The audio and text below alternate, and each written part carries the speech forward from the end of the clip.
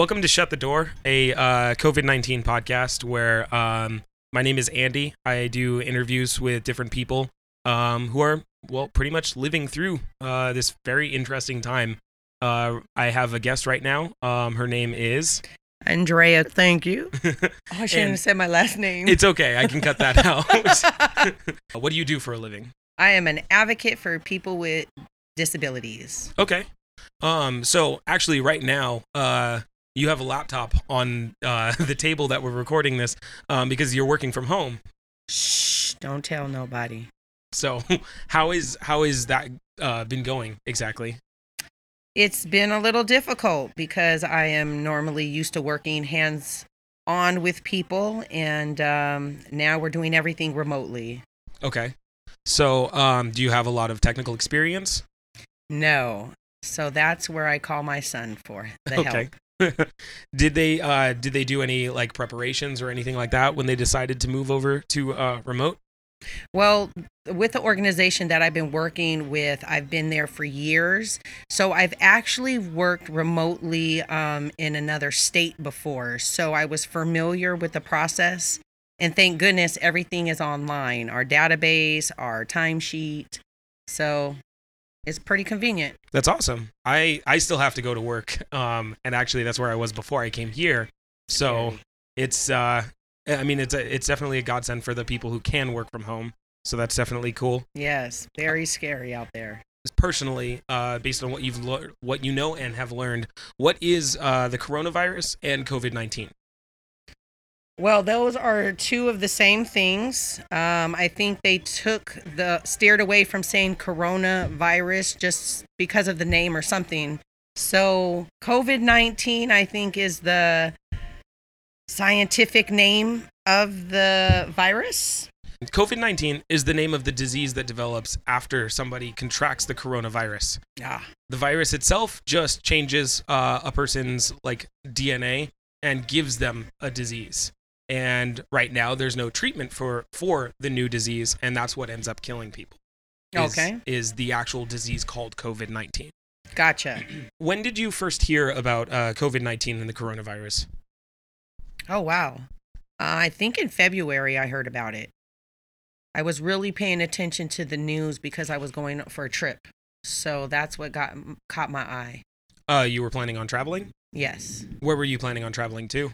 We were planning a family trip to Merida, Mexico. So I started really following the news and watching it. Yeah, I think February. Okay. Are you are you on any social media or social networks? Yes, I'm on Instagram, but I don't have many friends, so I wasn't seeing it there. Okay, so how are you keeping track of your news? Online. Online. Most of it is online.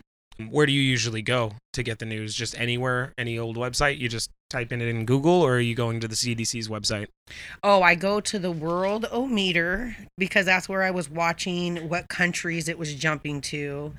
And then, so I was really paying attention to that. And then at first I was Washington Post, all the little things would pop up on your home screen page on the computer. Okay.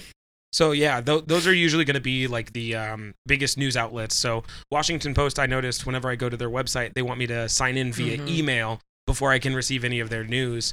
And actually, pretty recently, President Trump signed off on a bill along with the Secretary of Treasury that has to deal with a $2.2 trillion fund. Stimulus package. Yeah, the stimulus package. So that should be affecting most people. And when I was trying to track that news, I had a hard time actually finding it on any websites that didn't require my email address. Oh, not good. Not good. At first, that's what it was. So it took a good 4 or 5 hours before I was able to find it on other websites.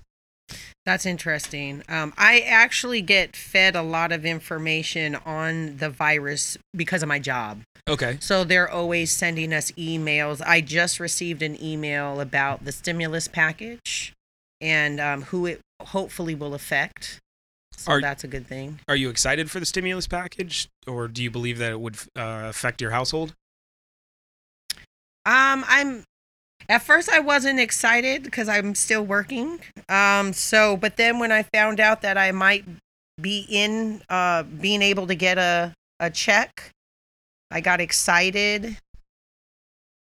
But now that I heard that it can even help the disabled, now I'm really excited about it and following more about getting the checks. Okay. When it comes to when it comes to what they're titling it, it's currently called a global pandemic. Do you believe that phrase is correct, or do you think it should be called something else? I think it's a correct. Okay. It's affecting the world. How long do you believe that this would last? Either the Ooh. California lockdown, the stay-at-home issued by the governor, or maybe even something more severe like how the president issued that we'll be under this form of lockdown until the end of April.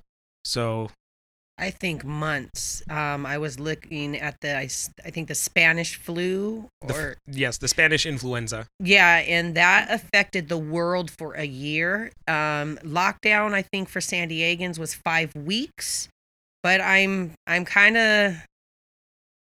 at it with the world, so I'm thinking more 6 months to a year. Okay. We're going to be dealing with this. So, in the end, do you believe that this is going to be solved by actual treatments for COVID-19, the disease, or do you believe that it may just go away because of the stay-at-home procedures that we're all exhibiting and experiencing?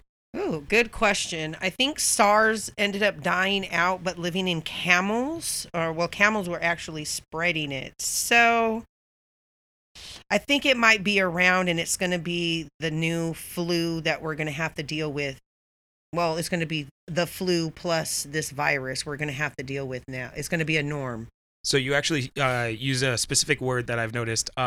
When I interview people or talk to people personally, no one knows that this coronavirus is an offshoot of the SARS virus, the SARS disease that was widespread in the early 2000s. Mm-hmm. It saw the biggest explosion in 2003, but it never reached as big a scale as No. COVID-19 is. Like 741 deaths, or I might be mixing it up, but I think that's about what I read. Again, my job gives me so much to follow up, so this is how I know this information. Well, that definitely seems to be accurate, and I've done quite a bit of research when it comes to the spread and where it comes from and the way that it works. And it's a lot of people, interestingly, believe that it's something similar or the same as the flu.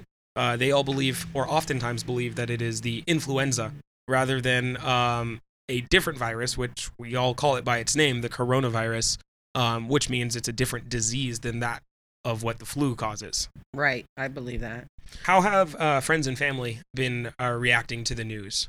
That's a good question, because I'm dealing with kind of all scopes. I'm dealing with a father in a nursing home and then younger adults. So it's very interesting. I feel that my age range, 40s, people are concerned and being precautious. I'm noticing it, people in their 20s feel that it's no big deal. And then in the senior population, I'm going to speak for my dad. He's not totally understanding this. Mm-hmm. So it's really interesting to see. I even work with the homeless population and watching how they're taking care of themselves. And it's all different. So it's all different. But I'm noticing people my age seem to be a little more concerned with it than other ages. Okay. Well, I mean, I've definitely noticed personally, people in my age group seem to be treating it like it's little to nothing. Mm-hmm. People who are in your age group are definitely treating it with caution, or at least practicing the stay at home and what they're calling social distancing. And I haven't had much experience or contact with elderly people who are dealing with it. I'm sure that it can be quite different since some of them don't have internet access or access to news in the same way. Right. With my father, he actually is really good on watching the news and will quote things on the news, but then when you talk to him personally, he can't wait to give me a big fat hug and kiss. And, so then I have to keep warning him. And then he's like, okay, then a high five. And so he's just not totally aware or thinks that it can hit him, so it's interesting, so, and he's feeling isolated right now. So it's really affecting his mental status. Okay. Well, when it comes to like on a personal level, are you afraid or nervous, or how are you personally feeling when it comes to this situation? Oh, wow. I think all my kids know quite well. I'm very nervous. I feel that it's something to be taken seriously and to be careful. And if we all do what we need to do, I think we'll beat it though, and live through this. But I have to say I'm very concerned about this. I've never seen this in my life. No. Well, the last time something of this scale impacted people was something along the lines of the Spanish influenza, which was in the early 1910s. So Yeah. not even your parents would be old enough to remember something like that happening. Right. Yeah, scary times for me. Yeah. So, another personal question. If someone close to you, either friends or family or someone that means something to you, did contract COVID-19, what would your responses be? Immediately, seek medical help and advice, and then I would take the step to help my loved one. So I don't care if it's my children or husband. I will be there to take care of them. So, I'll follow all the precautions, but I will make them stay at home and follow all the guidelines and make sure that they have the medical care that they need. And even if that means you potentially contracting COVID-19 also. Yeah, for my family, I will. Family's important. Okay. So how are you keeping busy and staying sane at home since you are now working from home? Oh, shoot. Well, I have a dog, so me and my dog are taking a lot of walks. Work does keep me busy, actually. So I have to get away from the computer and stand and stretch. I used to go to the gym every day, and I'm finding myself just eating snacks. So I need to change that. So I'm going to set a goal for working out. My son actually gave me a workout tape, and that lasted for about 2 days. So I have to jump back on that. So it's been a little hard, but my house is really clean.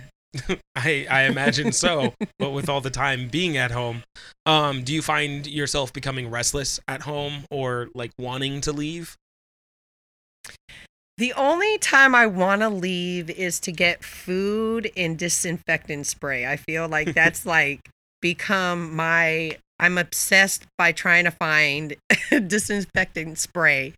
But besides that, no, I'm not restless. I walk my dog. I have a patio, so I sit outside. So far I've been okay, actually. Okay. Yeah.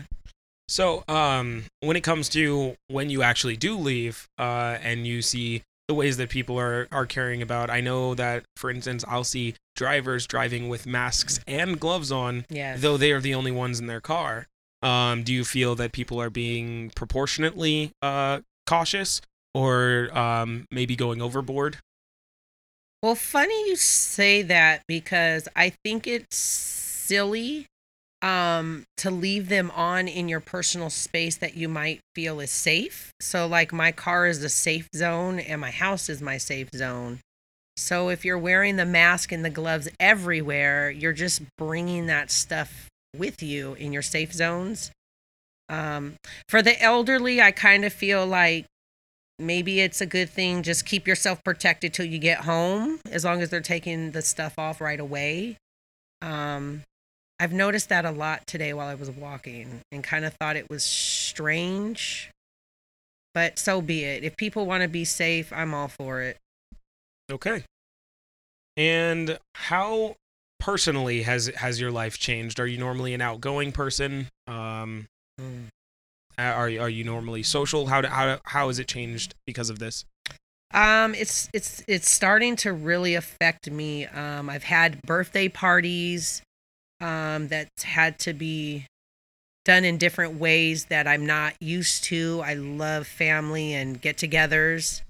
I've had also dinner plans that had to be adjusted, and yeah, it's kind of bringing a stress on me on that way. I like being around people. I love going out, the beach, and especially when that was taken away. So it is kind of sad. Okay. Did you make it to the beach before they closed? I did. I went to the beach maybe 2 days before they closed, and I was in awe.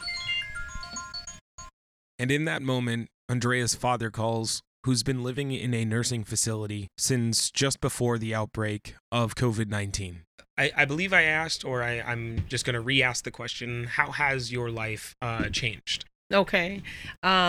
So we were just talking about like being able to go out, and I'm a very social person, love to be out and about. So being home has really made a difference, but I'm not feeling stir crazy. I was talking earlier with my son about my second job. I caregive, and it has really changed a lot.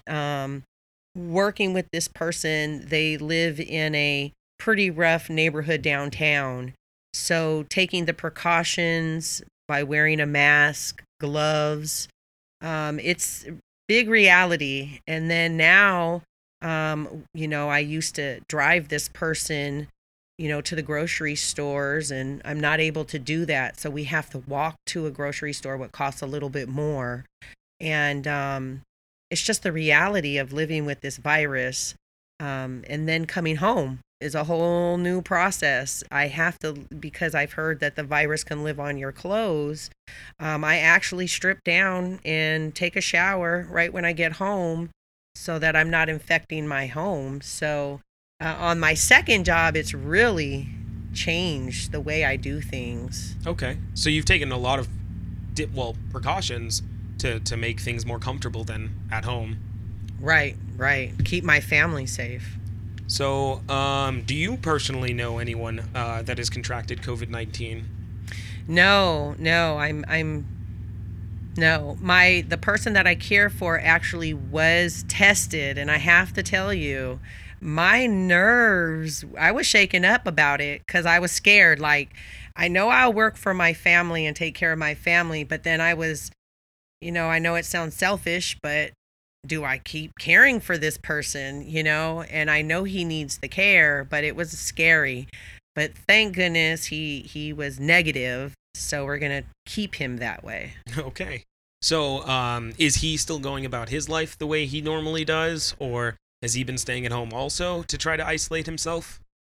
Well, unfortunately, this person with his disability, he knows it's there, but I'm not seeing him take any precautions. The good thing is my son just recently gave him a TV, so it's keeping him indoors. So it's kind of been awesome because he just stays at home and watches TV. So that's the best we can do. I've been teaching him, every day I see him to wash his hands or be careful. But again, some people don't understand it, so that's what's scary. Wow. I was looking earlier on the news, and it's reported that currently we have more people tested positive than the amount of people total in China. And beyond that, the epicenter of the virus was determined to be New York City. And even further beyond that, they say that about 1 million people have contracted COVID-19 in New York City. And so that's quite staggering numbers. And they sent over a naval ship to provide like a mobile hospital to try to help people out there. But the current statistics are something along the lines of, before it's over, there should be 1 million people were tested. I don't know if it's 1 million people confirmed in America. I don't believe so, because those numbers aren't that high. No. But they're saying that potentially across America, we're looking at, even with the current stay at home, between 100,000 and 240,000 people still contracting COVID-19 because of the way that we're still going about our lives. Well, they were saying that in the news today, and I do believe it. That's why I'm telling all my children to stay at home. I don't care if they want to go hang out with a friend, because they said that 100 to 200,000 people will die. And if we don't stay at home and, do the social distancing, we can be to 100 to 2 million people dying from this virus. And I believe it. Absolutely. So statistics were taken when I first started this show, and it was shown that if we don't initiate and maintain the stay-at-home procedure that we're currently doing, we're looking at, like, with no resistance, no people doing much about it, 4 million deaths worldwide as more of a minimum. And with the current statistics, all it does, what we're doing currently, the stay-at-home procedures, is only bringing that number down by half. So still 2 million people should be dying worldwide from this before it's over. Well, I was thinking in the U.S. Was I wrong? No, because I didn't know. I thought it was just the U.S. and I could believe that. Those numbers would be absolutely staggering. We're at 4,000 and just really been alerted, a month? We are at 4,000, and that is significant. That is definitely a big number. But when it comes to the global scale, it looks like roughly 1% end up actually passing away from COVID-19. Whereas the 99% usually recover. But that's still a big number because we have 7 billion people in the world. Right. The Worldometer was saying 6%. Wow. That's even, that's much worse. Off of the deaths and cases that have been going on. Yes. It's at 6%. Okay. So I don't know, but just very scary times. So, when this is all over, what is the first thing you plan to do? Book my trip back to Mexico. Oh, yeah? Yes, I'm going to go back. I can't wait. I'm hoping in about a year that's the first thing I'm going to do, is book a trip to Mérida, Mexico. I think that's a fantastic way to celebrate. Interestingly enough, Mexico and all of South America closed its borders when you were planning to be in Mexico. Yes. So it's fortunate that you actually didn't end up going, because you would potentially still be there, right? Right. Very hard decision. I was going for a very special occasion, and I kept fighting, safety versus this vacation. And I almost went. I literally almost went, maybe 2 or 3 days before they closed that border, and we would be stuck in Mexico, and how scary that would be, especially with their health care out there. Well, yeah, absolutely. Because I know that supposedly there are a lot of unreported cases. My last question is, if we continue on this version of lockdown, the stay-at-home procedures, or if they become more severe, if they end up lasting 6 months, how would you personally feel? Because they're saying something along the lines of 6 months would be necessary to help completely, not stop, but slow it down to a crawl. If I had to keep going like this for 6 months, I'm not gonna lie, it'll be hard. With my first job, it's just hard not reaching out like we used to, doing things remotely. I'm used to helping people, so I feel like I'm stuck and I can't. It'll be very difficult, I have to admit. It'll be hard to mentally just stay sane and keep myself. I know that making goals, will help me through this time, so I'm seeking out school. But it's going to be very scary and hard, I have to say, for just myself to maintain doing this for 6 months. It's a long time. It's a very long time. Well, that's the end of my question. So I want to thank you for coming on Shut the Door. Well, thank you very much for having me. You've been a great guest. And for those of you out there listening, do you have any words of advice or recommendations for them? I just say Don't think about yourself. Think of others. Stay at home. Sacrifice this time to keep everyone safe. Okay, thank you. So anybody out there listening, my name is Andy. I host a comedy variety podcast called Sometimes I Hate You. That airs every Wednesday around 9 a.m. If you guys are interested, by all means, drop by, like and subscribe to the show. And you can also support me or the podcast by going to patreon.com/Sometimes I Hate You. So once again, thank you for being on the show. Oh, thank you very much. We hope you guys have a good day. Bye. Bye.